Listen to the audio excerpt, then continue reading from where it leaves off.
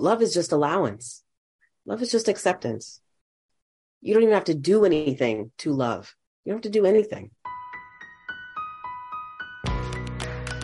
Hey guys, it's Kathy Heller. Welcome to the Kathy Heller podcast. This show is meant to be a guide for you. I want to be that mentor who can hold your hand through this journey. I know that there are so many twists and turns in navigating not only what is happening in our mind, but also understanding strategically how we want to get from where we are to where we want to go. In the show, we're going to talk not only about how we can start to become aware of what are the subconscious things that are holding us back and how we can instead choose thoughts that are actually going to propel us forward.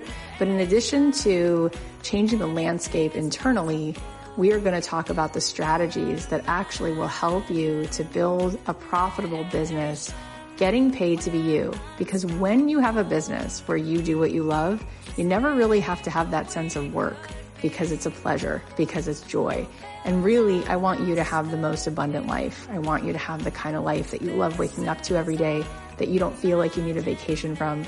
So together on the show, every single episode, I want to be your friend. I want to be your mentor. I want to show you what is it that I think has really been insightful, been helpful. What are the tools and strategies? What are the mindset shifts that have helped me? And what are the things that have helped my guests to get to where they are? How can we together sort of cross this river to the most fulfilling life where we show up and we feel like we are living into our potential and having the most gorgeous, beautiful experience? Because after all, that is what we all desire. We're all craving to have the most joyful, beautiful life. And I really believe that we can design that and that we can experience a life that we just absolutely love. And not only will we enjoy it, but it will be a possibility for other people. It will show other people what's there for them. And then maybe together, each one of us, by being the happiest versions of ourselves and being the most fulfilled versions of ourselves, we will help other people to reach for that higher branch and to find that in their own life. Hey guys, it's Kathy Heller. Welcome back to the Kathy Heller podcast. Today, I'm so excited because I can officially invite you to our 5-day free workshop. It is called Most Abundant Year, and it begins January 23rd.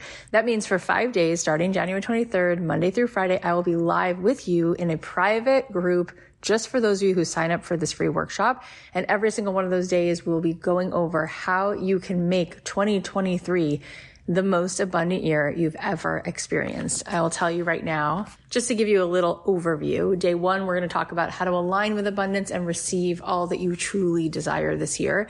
Day 2, we're going to talk about uncovering your gifts to help you understand how you can get paid to be you right away. What are the first steps you can take to really start to see yourself getting paid to do the things that you came to this world to do? Day 3, we're going to talk about how you can grow an audience of people who you were truly meant to serve through connection. Day 4, we're going to talk about how to release any of the doubts and rewire your subconscious mind so that you actually start to be allowing in that which you want, as opposed to blocking it, which sometimes we're not aware that we're doing. And day 5 will be a Q&A session, as well as a wrap up and a review. There's going to be giveaways every single one of those days. If you want to be a part of this, again, it's free. It's a 5-day free workshop, Most Abundant Year. Every single time we do this, we have thousands of people who come in for these workshops, and it really does my heart so much good because I see all of the testimonials and people saying they are so incredibly happy that they came, that their lives feel like they're transformed, that they just can't even believe how much they got out of the experience. So I would love to see you in there. You can go to kathyheller.com/workshop to grab your spot. I cannot wait. It's going to be so much fun. If you have any friends who you've been talking to about this podcast and you want them to get a taste of what it is that we talk about here, you might want to invite them as well, because it is in fact free.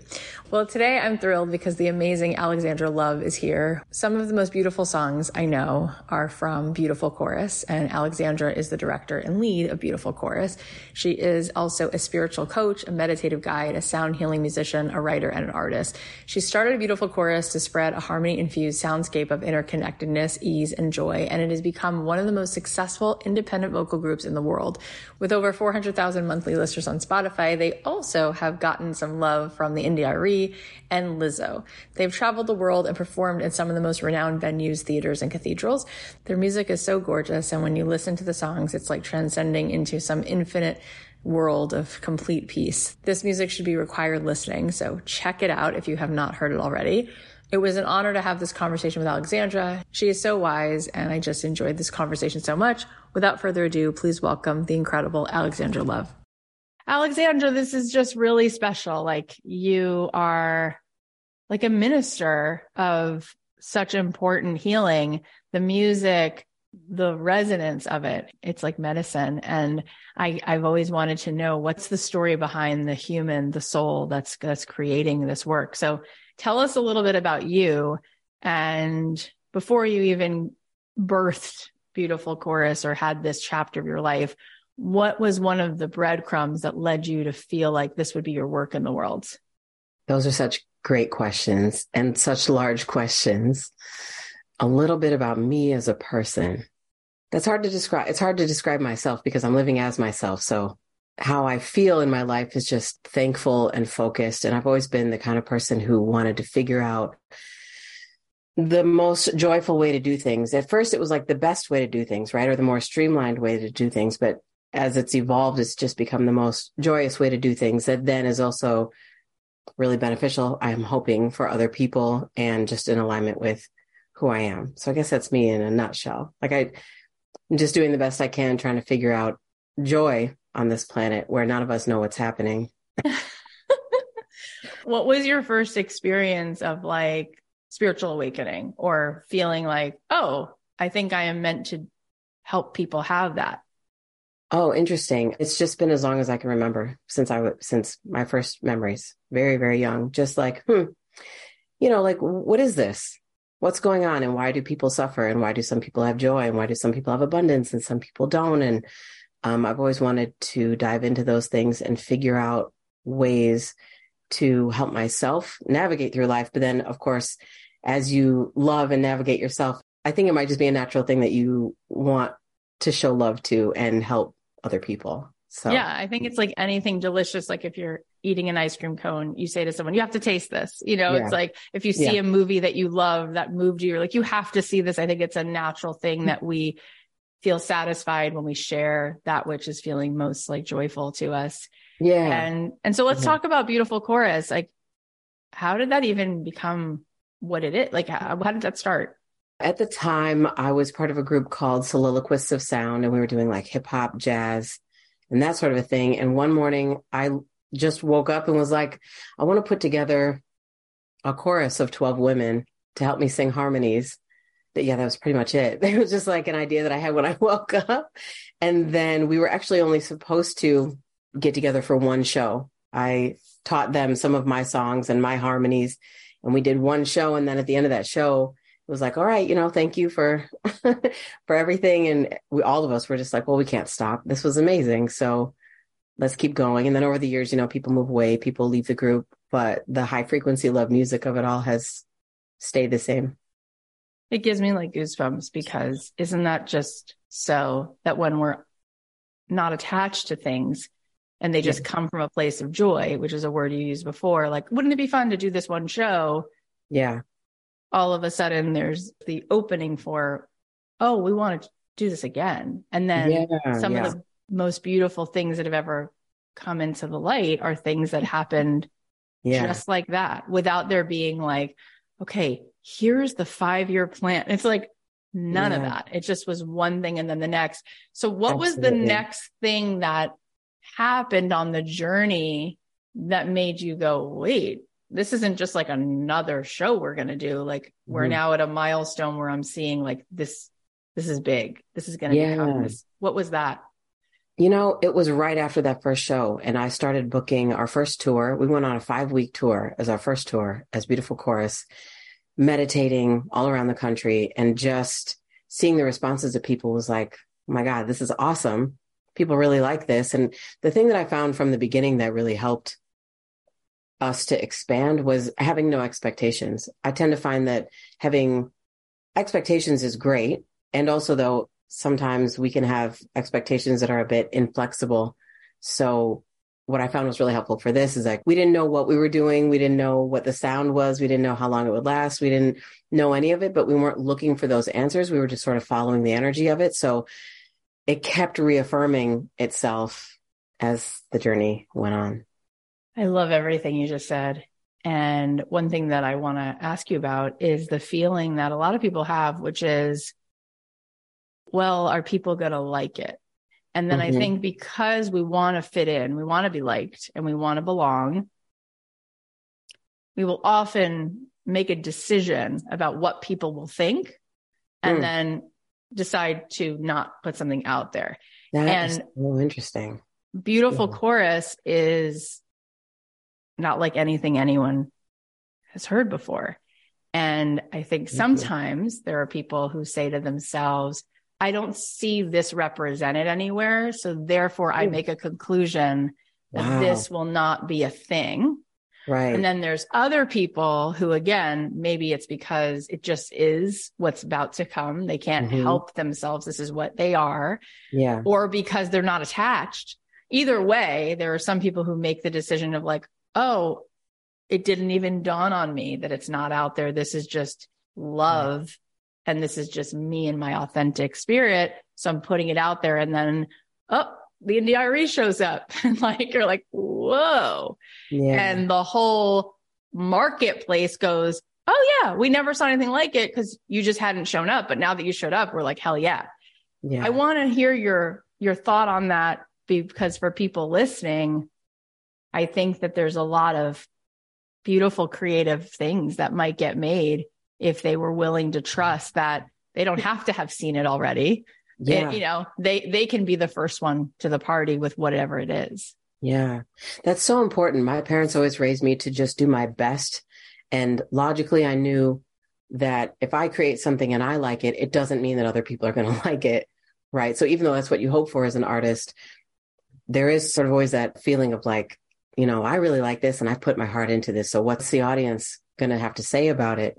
But I think that thinking about what the audience is going to say as something is becoming can hinder that process. And I think that as artists, being in tune with our intuition for me, my intuition is of the future. So if I listen to it, then in the future, I'll meet with the opportunity, or I'll meet with the receptive ears, or I'll meet with people who are like spirited that I can connect with on those levels. Whereas if I try to be meticulous about creating something that would fit into the world now, by the time it's done, the world will be different.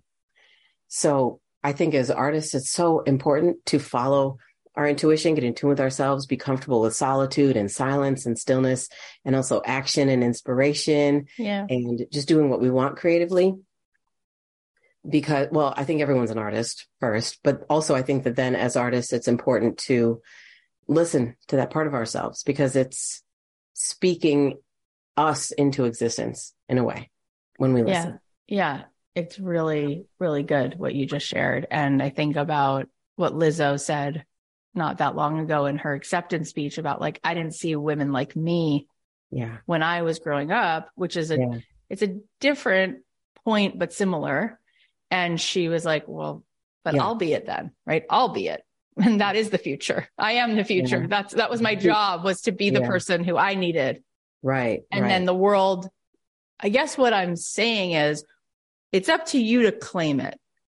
And when you do, whatever's supposed to happen, you'll be met there. But if you're waiting for someone to claim it first for you, you'll wait forever. Yes. Or if you're claiming it because you think it's what people want instead of what's truly coming from you. Yeah. And how cool, because I think especially for women, but I'm sure this is true for men too, there's a lot of pleaser quality, like wanting to belong, wanting to be liked. And I don't know that enough people are like brazenly sharing their authentic spirit, because they don't even know where to find it. They've learned how to take the temperature of the room and be who everybody wants them to Gumby themselves into. That's so interesting. I think about that in terms of wanting to be liked. I think the foundation of it for me is like wanting peace. Right. Right. So it's like but sometimes being yourself doesn't create peace for other people. As long as you're not harming or interrupting anyone, but you're just living authentically. There are some people, I guess, who have problems with people just living authentically, but it's in those moments that we have to say, like, this inner peace is worth creating for, worth taking action for, worth communicating for. And so even if it seems like I'm disrupting the peace, it's so interesting because we are taught to be pleasing but then we're taught to be pleasing to people who don't know what they want and can't be pleased. So all of it, all of it. Yeah. It's interesting how we think that by not being authentic, we might be able to create peace when the only opportunity there is for true love in a room is if there is actual intimacy, and intimacy only happens when you're telling the truth. So if you're not telling the truth and then you feel like you have peace, well, you don't even give the other person the opportunity to create peace with you, because no one's authentic. There's no intimacy there when everyone's hiding. So it's really it's interesting tricky because it can be short-lived peace. You can have like a glimmer of peace by being disingenuous, but it's never long-lasting. And speaking of peace, let's just get into the content itself. The music, every single track is a boat ride to peace. I feel like anytime I want to be just sort of dropped in immediately, I put on any one of your songs and I just feel, holy cow, how powerful. It is a time travel into the 5D. It's a time you like zip off your ego instantly and just go, oh, here's my soul. There you are. Tell me about that. And what's in it when you're creating this music, what the intention is that you're hoping the humans, the souls that are listening are going to receive? That's a beautiful question. I'll start with what I am going for. What I'm recording is to get basically what you said, to get acquainted with my spirit, which I believe is like part of the foundation of becoming, right? Is you get acquainted with yourself. So it's really what we hope people get from listening to our music is that they just get acquainted with themselves. I'm not trying to take people to a destination or have them understand me better or anything like that. It's really just about getting acquainted with our soul, our spirit. Like, hey, there you are. You're awesome. Just keep going. You're doing great. Don't worry about it.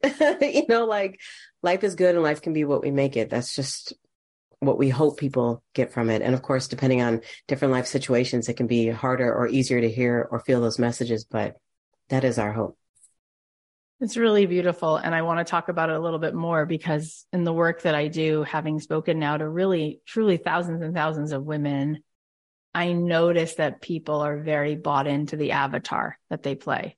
And when I had Deepak Chopra on the show, I asked him, why does he think there's a lot of suffering in the world? And he said, oh, people don't know who they are. They think they're their ego. So it's like, I am Deepak. And he said, and the real truth is, and obviously, no pun intended, I'm preaching to the choir, but he says, who we really are is just the I am, right? And as much as every wisdom tradition teaches that, I think there are so many messages and so much of an onus placed on this three-dimensional, separate looking physical aspect of life. That when you say what you just said so beautifully, getting reacquainted with my soul, it's like, I'm so identified with my ego. I don't even know what you're talking about.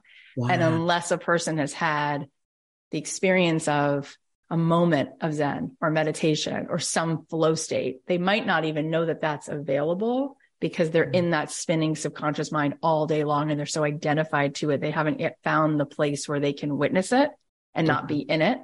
So I'm curious to hear you say more about what does that mean to you? And how would you explain to people what that state of being is so they can maybe find their way to it? That's such a good question. I know the feeling well, but to describe it, I think it's different for each person. But I believe that it has to do with our inner voice, our self, right? The self that comforts us when we're sad or upset or overwhelmed. The self that cheers us on when we're excited or taking on a new product, whatever. The part of us that truly loves the people in our lives. It's like there are ways that it comes out, but to describe the feeling is so nuanced because it's a full experience. I feel as though if anyone is even intrigued by the idea of getting reacquainted with spirit, then they must already know what that feels like. And if they're not, then that's okay. We're not trying to force anyone to think about things that they don't want to think about. We're not trying to get anybody to feel things they don't want to feel or think around concepts that they're not comfortable with. It's really just your authentic self, like who we were when we were kids and playing, like just uninhibited, loving, self-accepting. But I think you're right. A lot of people get a lot of distance between themselves, their ego or their identity, and that soul, that spirit. So it's the way that I get in touch with it the most is when I do things that I used to love as a kid. I'll color, or I'll eat something with my hands or I'll play with my cats, or just walking in nature. Like it's those kinds of like what could be considered to be cliche things that are actually really helpful in finding that. Yeah. Yeah. It's interesting because you're so not pretentious, and those are such cool ideas. You know, it's like, cool. It can feel really unattainable to meditate for some people because that feels scary or whatever it feels. I get it. And then you're like, well, you could just eat a peanut butter and jelly sandwich. Have you thought about that? Or you could just color, like eat spaghetti with your hands. Do something that, like, you know, we're always told that we shouldn't be doing, or it's too messy, or it's too loud, or it's too this, it's too that. Just take up space and have fun. Yeah. So let's talk about a little bit more of what you've been creating, this meditative album, Fucking Relax. I mean, that's the best title ever. It's how I talk to myself. That's why I titled it that. Okay. So what was that whole love bomb about? Like, what made you feel like I need to create this album and I need it to be about this kind of content? I was talking to myself and just happened to record it. Really. I enjoy figuring out how I feel now and how I want to feel, and then the bridge between the two. I enjoy the bridge a lot. And so those details and how those tracks are worded are very much just how I talk to myself, you know, because I think a lot of spirituality is sometimes gentle when it doesn't want to be.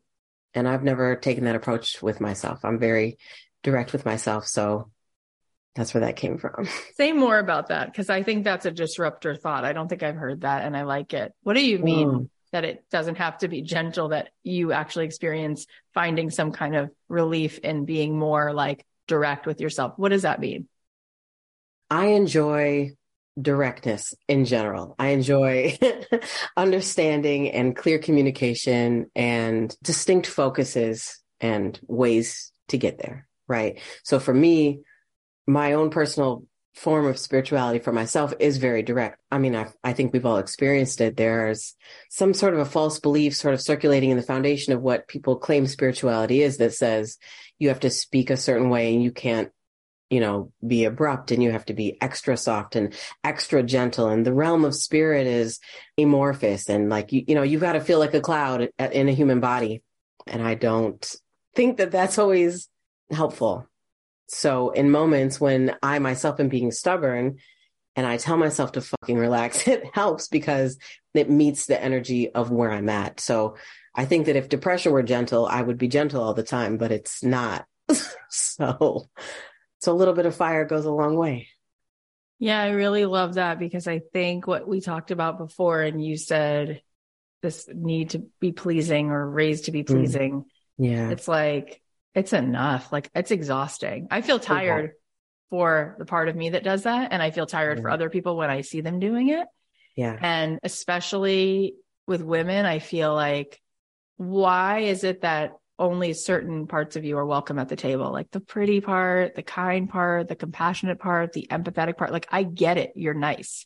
I don't think you're not nice. Where's the part of you that gets angry? Where's the part of you that gets pissed? Why is that not welcome? What is it about those shadow sides that doesn't feel like it's worthy of being at the table? Like it's all there working on behalf of our highest self. Yeah. And so I think that there's just like this cutting off and this resistance to, which I think the work you do, and I think some of the things you're saying, like, can help us to be more integrated. Like, why are you cutting off part of yourself that's not sexy, that's not fierce, that's not you in your fullness of your power? Mm-hmm. So I appreciate that. That's so interesting, because I totally agree. And oftentimes we tend to, like, you know, like we let out our fierceness, or we let out our strength or our independence or whatever, but it's still sort of got something about other people in it, mixed in that energy. So for me, not worrying about necessarily being pleasing or why something is or isn't allowed at a table is like, that's where meditation comes in really handy, because if you say to someone who's been oppressing their own feelings, like be fierce, there's going to be an overcorrection, and they're going to be too fierce a lot of times and disregard the feelings of other people and say things that they wanted to say for 20 years. And there's a bit of an overcorrection when it comes to finding balance. If you've been at the end of one extreme, you're likely to, just logically, I've done it also, go to the other extreme when it comes to balancing out so that you can feel the middle, right? But what I feel like happens so often is that people cut that off so much. And then when they do express it, they still are doing it. Now it's not only to not be pleasing, it's to be disruptive, if that makes sense. So it's like, totally now it's like coming to the table on fire, like, like swords blazing, which is fine, which is totally fine in the right moments. But I tend to find that sometimes that gets overused as well. I'm so glad that you just said that. I wasn't expecting you to say that, but I do feel like that is such an important piece. And I agree with you. It's like, okay, so now you're out to prove something. Right. So which I don't think is negative, because you need it to find the balance.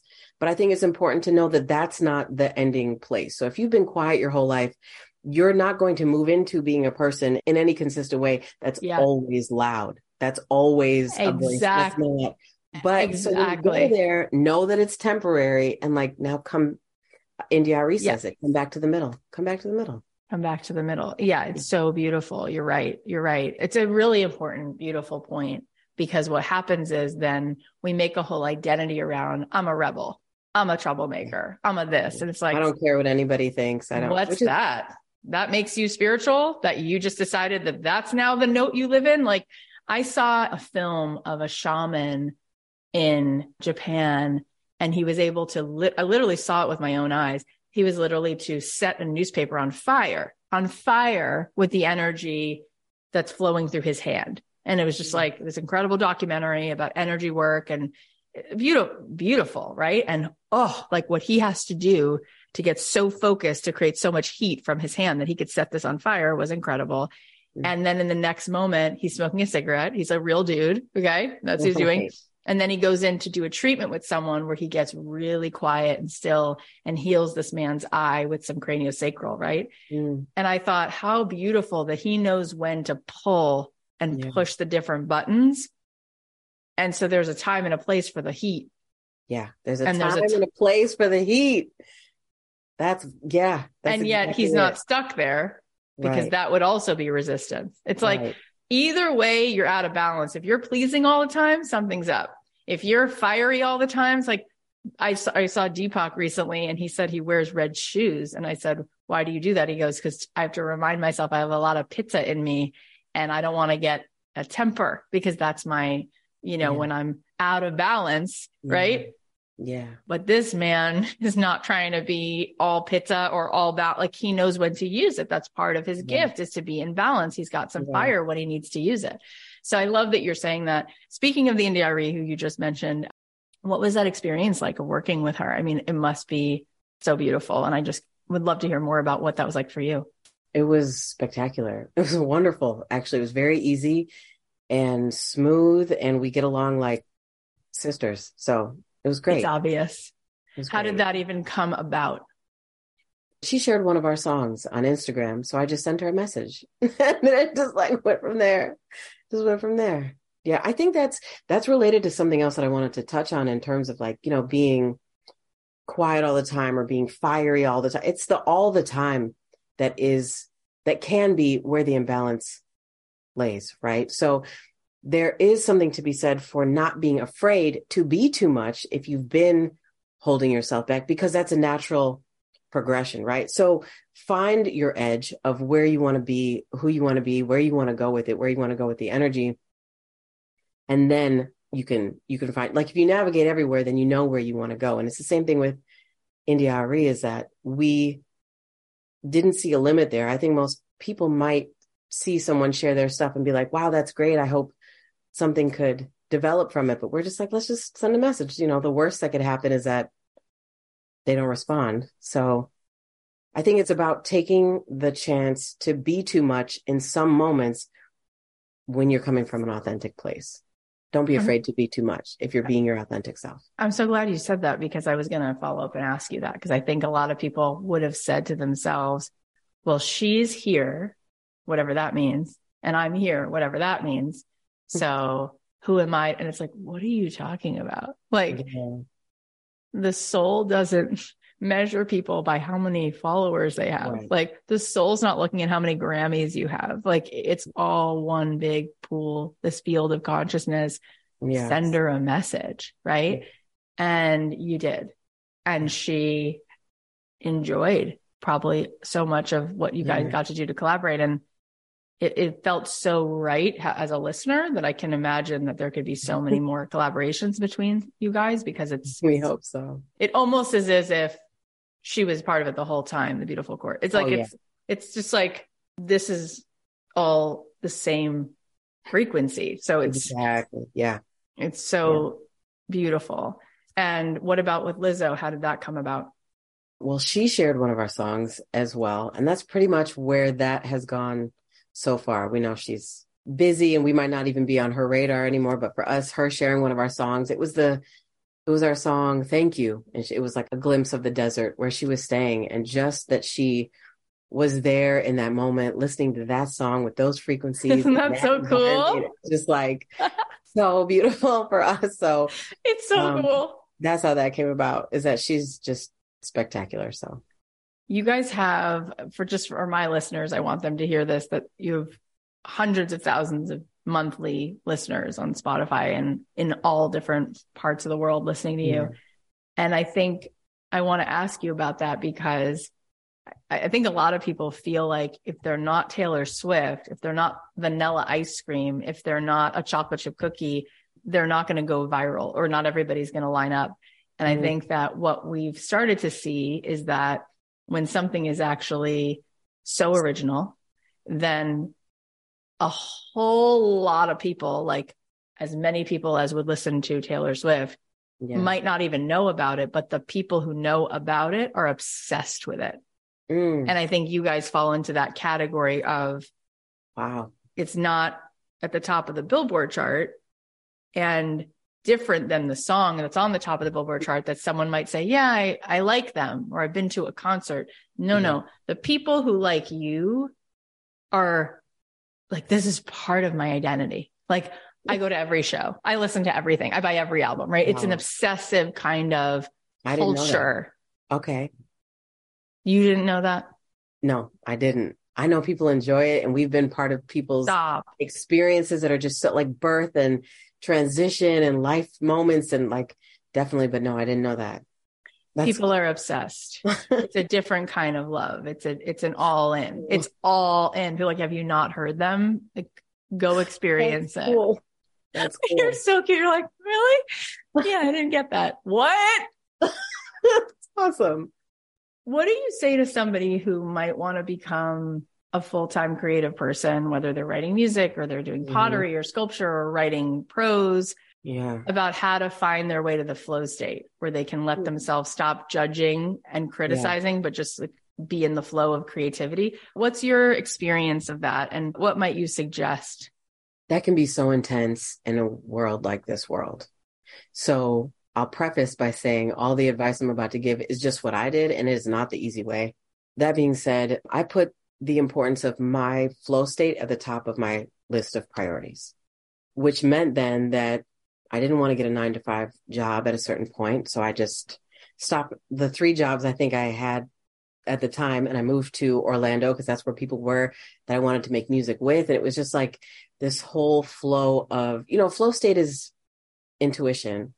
It's inspiration, it's creation. So if you really want to honor your flow state, bring it into your life as much as possible, and keep jobs that you need if you feel like you need them.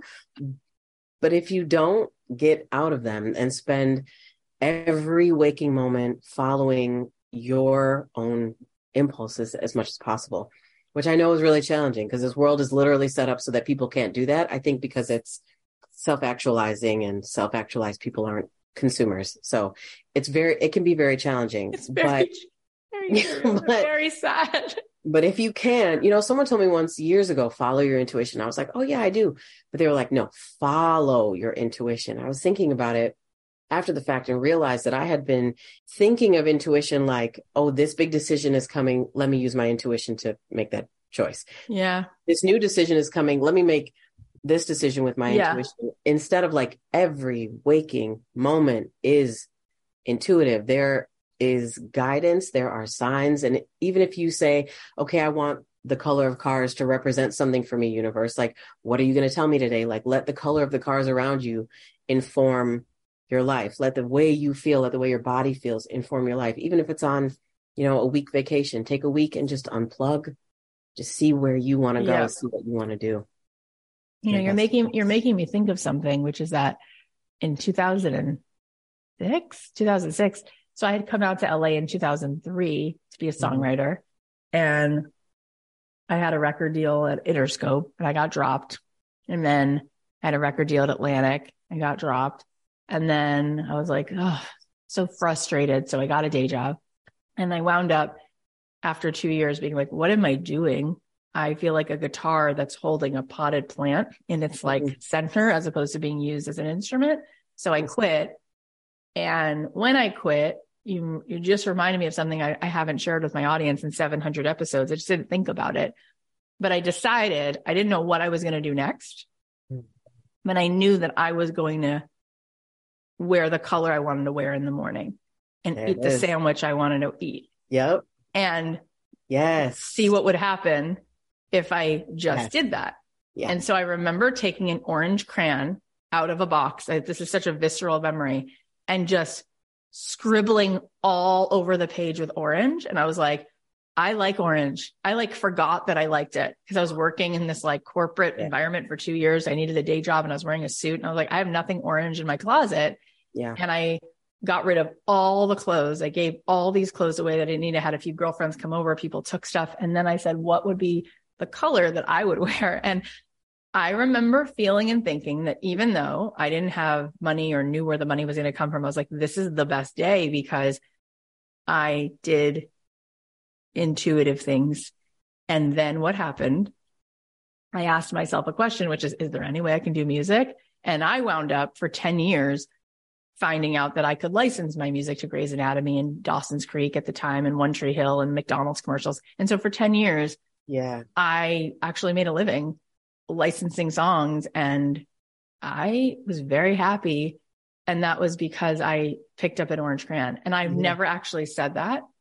Wow. But what you just said this is so big. Like, I didn't even honor that scene enough to go, wait, that was the beginning of what led me to find my way to the middle and find a way to get paid to do what I love. Yeah. Because I was like, on no uncertain terms, I'm going to listen to my intuition. Yeah. Yeah. And we've stopped being able to hear it. Right. Because it won't interrupt in most cases. It's not going to interrupt the job or the worrying or the persistent self-doubt. But if you just tune into that part of you that's, like we talked about, a kid. Like, what would a kid do? Like, I like orange, pick up an orange crayon. Like, it can be what seem like the simplest things that actually end up being the most profound and bring us to who we are.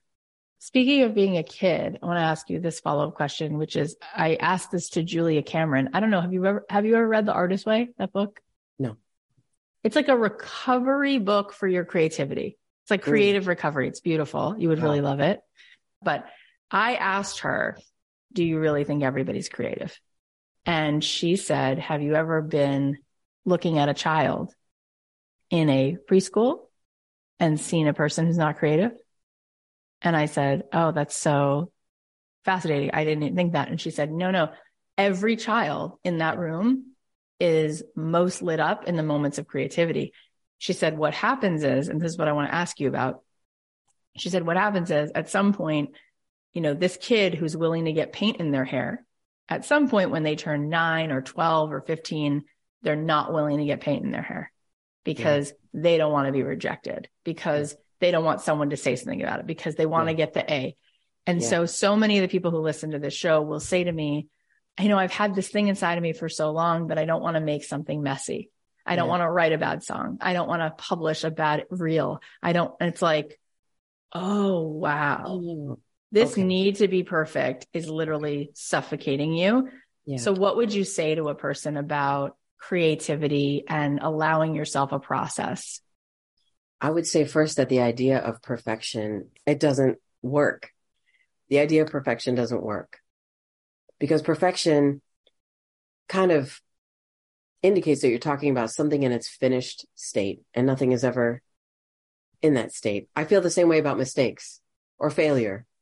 You know, it's important to be willing to fail a lot of times, but if you really look at failure, it doesn't actually exist because there's no fixed state of failure. There's always more. So I would say that if you find yourself concerned with how the rest of the world is going to view your mess, then at first make your mess alone and get really well acquainted with it. I heard a creator say once she was wearing smaller clothes than she had been taught to wear.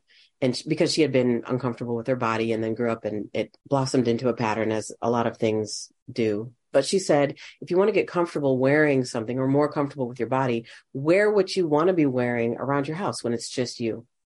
And make it be the normal state of how this is just how this body feels wearing this and I'm comfortable with it and or I'm going to get comfortable with it because I see the benefit in becoming comfortable with it. And I would say the same thing for your art or your mess or your intuition or how you speak or how you process emotions. Yeah. If you're not sure how or you don't want to deal with other people perceiving it before you're fully acquainted with it, then do it alone. I love that suggestion. I've never heard that or thought that, but it makes a lot of sense. I heard Ed Sheeran say that creativity is like going to a cabin that you haven't been in the woods in a long time and you turn on the water faucet and the water at first doesn't run clear. It's like brown a little bit. It has like dirt, in the water. And then the longer you let the water run, it just gets clearer and clearer. And he said that with his music, he had to write his way through the brown water. Like, oh yeah, it got better and better. But if he would have judged himself based on his like second song, he never would have become a writer. Judging ourselves so early in the process stops so many masterpieces from being created. I can't even tell you, even just the song I Am, I rewrote that song before we sent it to India probably 11 times, but not in the search of perfection. For me, it's the search of like the energy that feels harmonious, the energy that makes sense of a song. But it's because of that song came about. And I have always allowed myself to write stuff that I knew wasn't going to be the final song. Like I know when it's coming out that like, I'm not thinking that it's it every time, but just like what you described with Ed Sheeran, just like I feel like you have to say his whole name for some reason, but just how you described with Ed Sheeran is that if you allow yourself that process, you can get to the clear water, as he put it.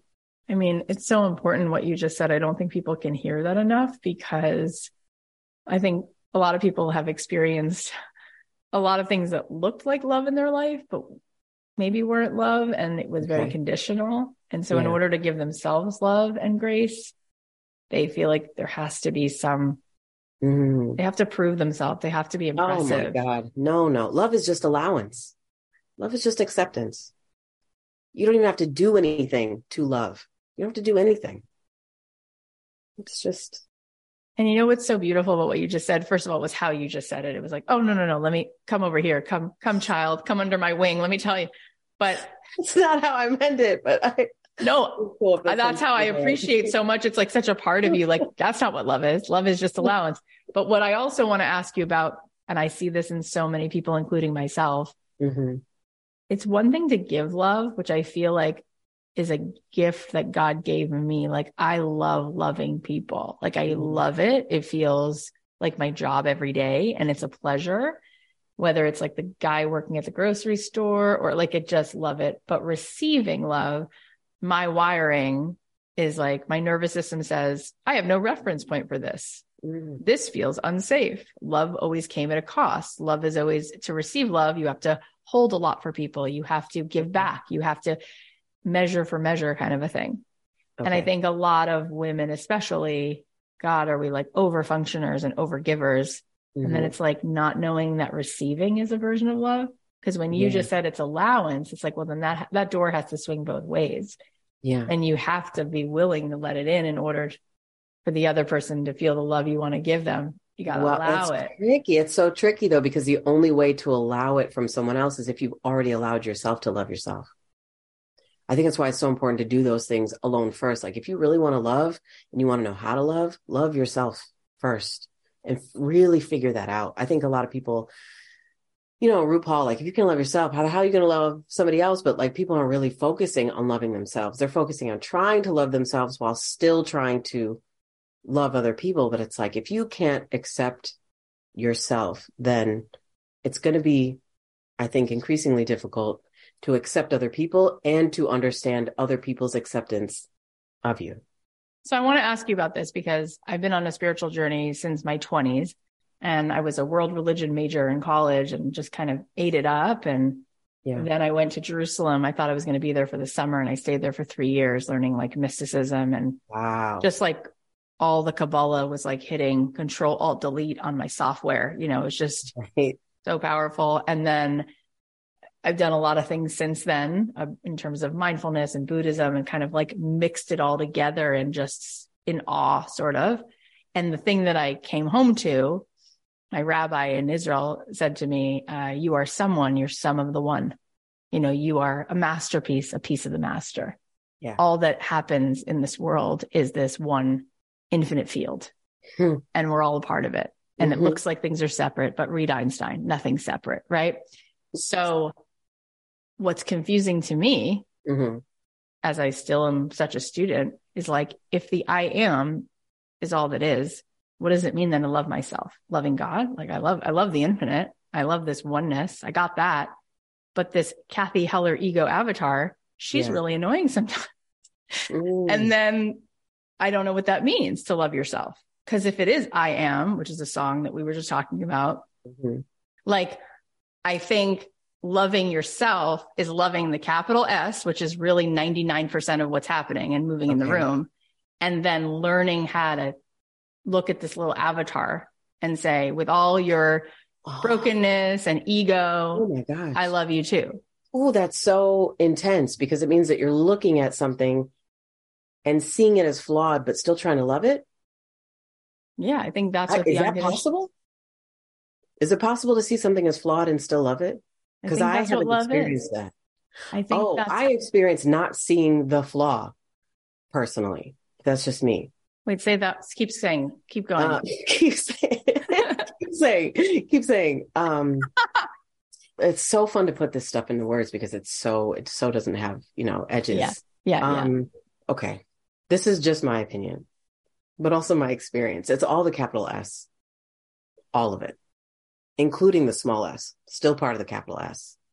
So for me, getting in touch with the capital S, getting in tune with my spirit. So good.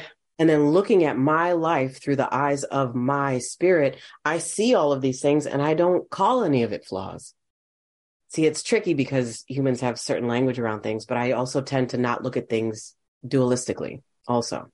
Because there is no dual. It's all right. All that is vibration, energy. Yeah. So we just think it's dual because our eyeball sees it in 3D. Yes. Yeah. There's validity to these senses and what it is that there's validity to the perception of separateness, but I don't believe that there's validity to the clinging of the separateness. 100%. We're saying similar and yet fascinatingly different things that all kind of help us process what we're really saying. And I love what you just said, though, is like, there is no flaw.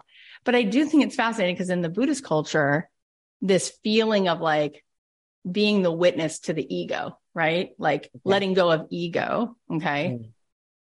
I think it's fascinating what you're saying, because there should be no shame in the ego is what you're saying. It's all working on behalf of this higher good field, blah, all that.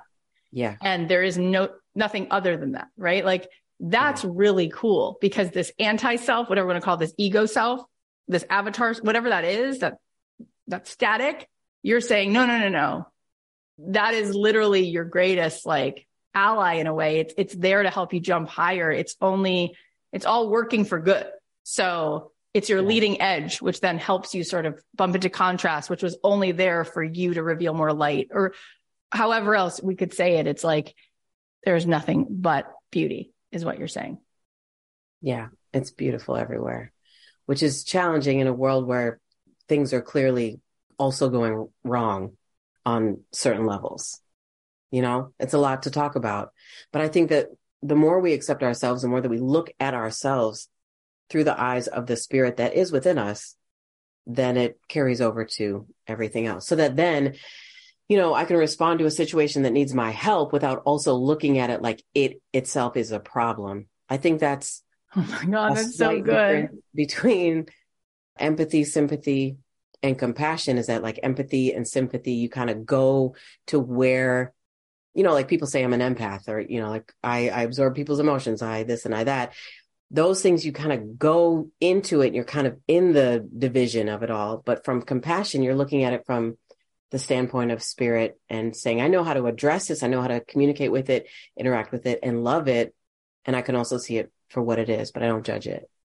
I mean, it's huge what you're saying, because people will say to me, sometimes I'll post a reel about beauty or receptivity or finding joy and generating that from within ourselves. And people will say, and I don't blame them for saying it, how can you say that when there's so much in the world that's not at peace? And there's always been that, like since the beginning of time. Pick any time period in history, there's always going to be contrast. This was light, this was dark, this was this the full piano range of notes. Yeah. And so one question I have for every spiritual teacher, which you certainly are, is how do we then allow ourselves to experience peace, even when there isn't that feeling or experience of peace? Like people could say, until there's peace in Iran, who am I to feel peace? And what you just said before is a version of like, but if I can find peace, if I can come to the frequency of peace, that's my best bet at offering peace into this ocean, right? And yet I can understand the double bind feeling of being an empath and saying, I can't be at peace until the environment in which I am in is fully at peace. And that is a really hard thing to swallow, because then good luck, because there's so much that you could look at and not find peace in. That's a multi-layered sentiment for sure. I think, it's interesting because in speaking with empaths myself, a lot of this sentiment that I've heard from people who call themselves empaths is, I absorb this, I can't be good until this is good. But what I always say to the empaths I know is, you're an empath because you're supposed to focus and look at that and view that and witness and interact with that if you choose to, or help that situation from your strong place of love. You're an empath because you're supposed to 100% support that situation instead of being thrown around by it. And I think that we've just been taught to give our power away so much that we have this power and we automatically think, well, I'm an empath. I'm going to just give it away. Let me help whoever. Let me have no energetic boundaries. Let me look at life as though it's happening to me and I don't have any control over my emotion or my energetic state. When in reality, empaths are so powerful that if you were to look at the situations that are happening around the world through the gaze of love that you are capable of cultivating and focusing within, then I believe that those kinds of situations would resolve more quickly, more harmoniously, and even more beautifully. I 100,000,000,000% agree. And I don't take it lightly, and I'm not cavalier about it. But I think the only thing we have control over at a certain point is where we put our focus, and focus equals feeling. And when you focus your attention on oneness and light, you vibrate like that. And really, we all have to be responsible for the energy we bring in the room. And we're in control of that by what we're focusing on. And if everybody were to do that, that's it. And it's instead, like what we're focusing on, and it's how we focus.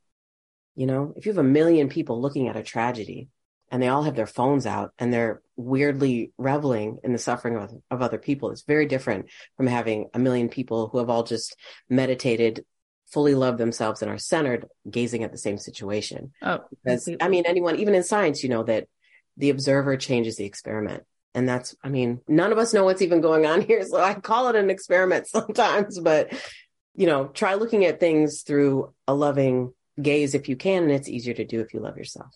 Yeah. So I went with Dr. Joe Dispenza to a lab at UCSD, and I stood in a room with meditators and watched pancreatic cancer cells changing in an incubator. Yeah. From the energy of love. Yeah. And if love can change cancer, non-locally, and that feels very physical, then I think we could create more ease in the world by the way we observe things. And absolutely, I think these things are very exhilarating to people to hear, and also threatening, because it puts the responsibility back on us to feel a higher vibration. Yeah. And we got to get there. I think we go there. I agree with you. I 100% agree with you. And I think that a little tweak in the language of getting there versus just dropping the stuff we don't need. Yeah. You know, like a hot air balloon. Like if you drop enough of the stuff you don't need, you'll just naturally, you know, well, we don't have to climb. We can fly. We have wings, whatever it is in the metaphor that we need. But yeah, we don't have to get to a place. I think it's, you know, I think for a lot of people, like inner anger and rage and sadness and doubt and worry are big issues in a lot of people's lives.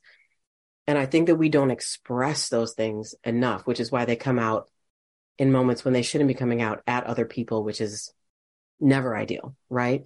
So another thing I would say is that if you have this thing inside you that just has never relieved and you've been trying to reach for a spiritual place, try expressing that in some kind of guided, safe way. Even if it's just you in your car parked somewhere screaming, run out to the middle of a field and throw a temper tantrum, whatever it takes, like get that energy out and you will naturally feel better. I mean, we know that stress hormones are in tears. And it's so interesting. And I love talking to you. We're going to wrap up now, so I want to be respectful of your time, but I do want to say that we can talk about big things like what's happening around the world. Yeah. And really what's happening in your living room. Yeah. Not even with someone else. I mean, just with yourself. Like if you weren't seeing anything on the news and you were just having to take a barometer of you inside of yourself, what you feel. Do you feel peace?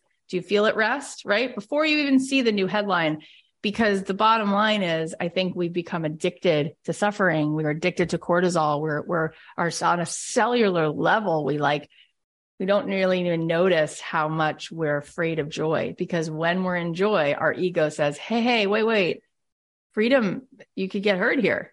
Come on back, go back to fight or flight. Right. So it's like, you don't need to point a finger at anything that's happening in the world, because the fundamental facts of the way that human beings are wired is joy. This amygdala that we have, it's not rooting for you to have joy take over. And that's so much of why people just kind of get into this like static. And then from that static comes all kinds of contrast, right? All kinds of rage, all kinds of crime, all kinds of issues, right? But start with yourself, start with yourself. So I just want to say a huge thank you. And I think now that we've had more of this conversation, you can tell why I love your music so much, because it's so much a beacon of everything I've learned that feels like truth to me. So thank you for making it. And thank you for being so cool. And tell everybody where they can hang out with you. Like, I know you're on Insight Timer. Where can they buy the next record? What's coming next? Like, just tell people where they can come follow along. Absolutely. All things Beautiful Chorus. So really on any platform, if you just search for Beautiful Chorus, will come up. And I also wanted to say thank you so much, because this has been such a cool, dynamic, fun, explorative conversation. It's like my favorite kind to have. So thank you for real. Oh my gosh. I love you. Thank you for just being such a pleasure, such a joy in this world. Absolutely. Thank you too. And thank you for the work you're doing, because it's changing lives for real. Thank you. Thank you. Stay in touch. God bless. Oh my gosh, it was just such a gorgeous conversation. All right, here are the takeaways. Number 1, when you have no expectations and you just follow the energy, you begin to expand. Number 2, follow your intuition, get in tune with yourself. Be comfortable with solitude, silence, and stillness, and also action and inspiration. Number 3, life is good and life can be what we make it. Just take up space and have fun. Don't be afraid of being too much if you're being your authentic self. Number 4, put your flow state at the top of your list of priorities. If you really want to honor being in that state, bring it into your life as much as possible. Follow your own impulses as much as you can. Number 5, every waking moment is intuitive. There's guidance, there are signs. Let the way you feel, the way your body feels, inform your life. Number 6, sometimes the simplest things end up being the most profound and bring us to who we are. Number 7, be willing to fail a lot of times. Failure doesn't actually exist because there's no fixed state of failure. There's always more. Number 8, love is just allowing. Love is just acceptance. You don't have to do anything to love. And number 9, if you drop the stuff you don't need, then you won't have to climb. You'll have the wings and you can fly. Thank you so much for listening to this show. I hope you can feel how much I appreciate you, and I hope that you've been enjoying these episodes and finding them helpful. We have so many good ones coming up, so please follow us on Apple Podcasts or Spotify, wherever you're listening. And if you're enjoying this podcast, please leave us a review and a rating because it helps us out tremendously. And if you can think of someone who would love listening to this show, then please share it with them. Email or text them the link. And you might want to post about it on Instagram. You can tag me at Kathy.Heller. Come on over to Instagram, by the way, because I've been posting every single day, and I think that you might enjoy some of the things that I've been sharing. People seem to be feeling like they're really hitting a nerve. And lastly, don't forget, I'm doing a 5-day free workshop January 23rd to the 27th. If you want to spend 5 days with me, every single day I'll be live for about an hour. You can grab your spot. Just go to kathyheller.com/workshop. I love you so much. Here's a song of mine. I'll talk to you soon. Did you know I run away? Did you know that I make mistakes? Did you know I'm broken in places you can't see? I am all these things. We all hide. We all hide. We all hide behind our eyes. So do you love me now? Now that you know, now that you know. And do you want me now? Now that you know, now that you know. So will you take me with all my scars and broken parts? Do you love me now? Now that you know I'm all these things.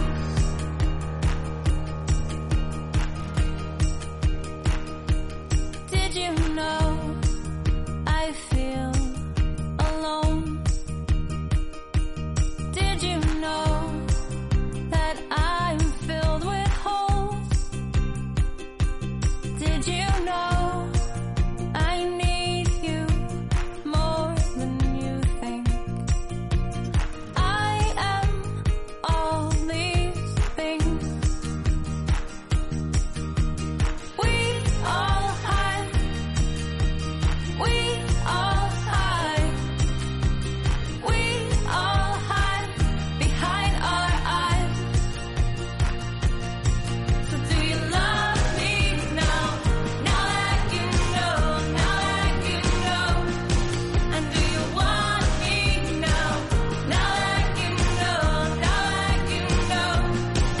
So will you take me with all my scars and broken parts? Do you love me now? Now that you know I'm all these things.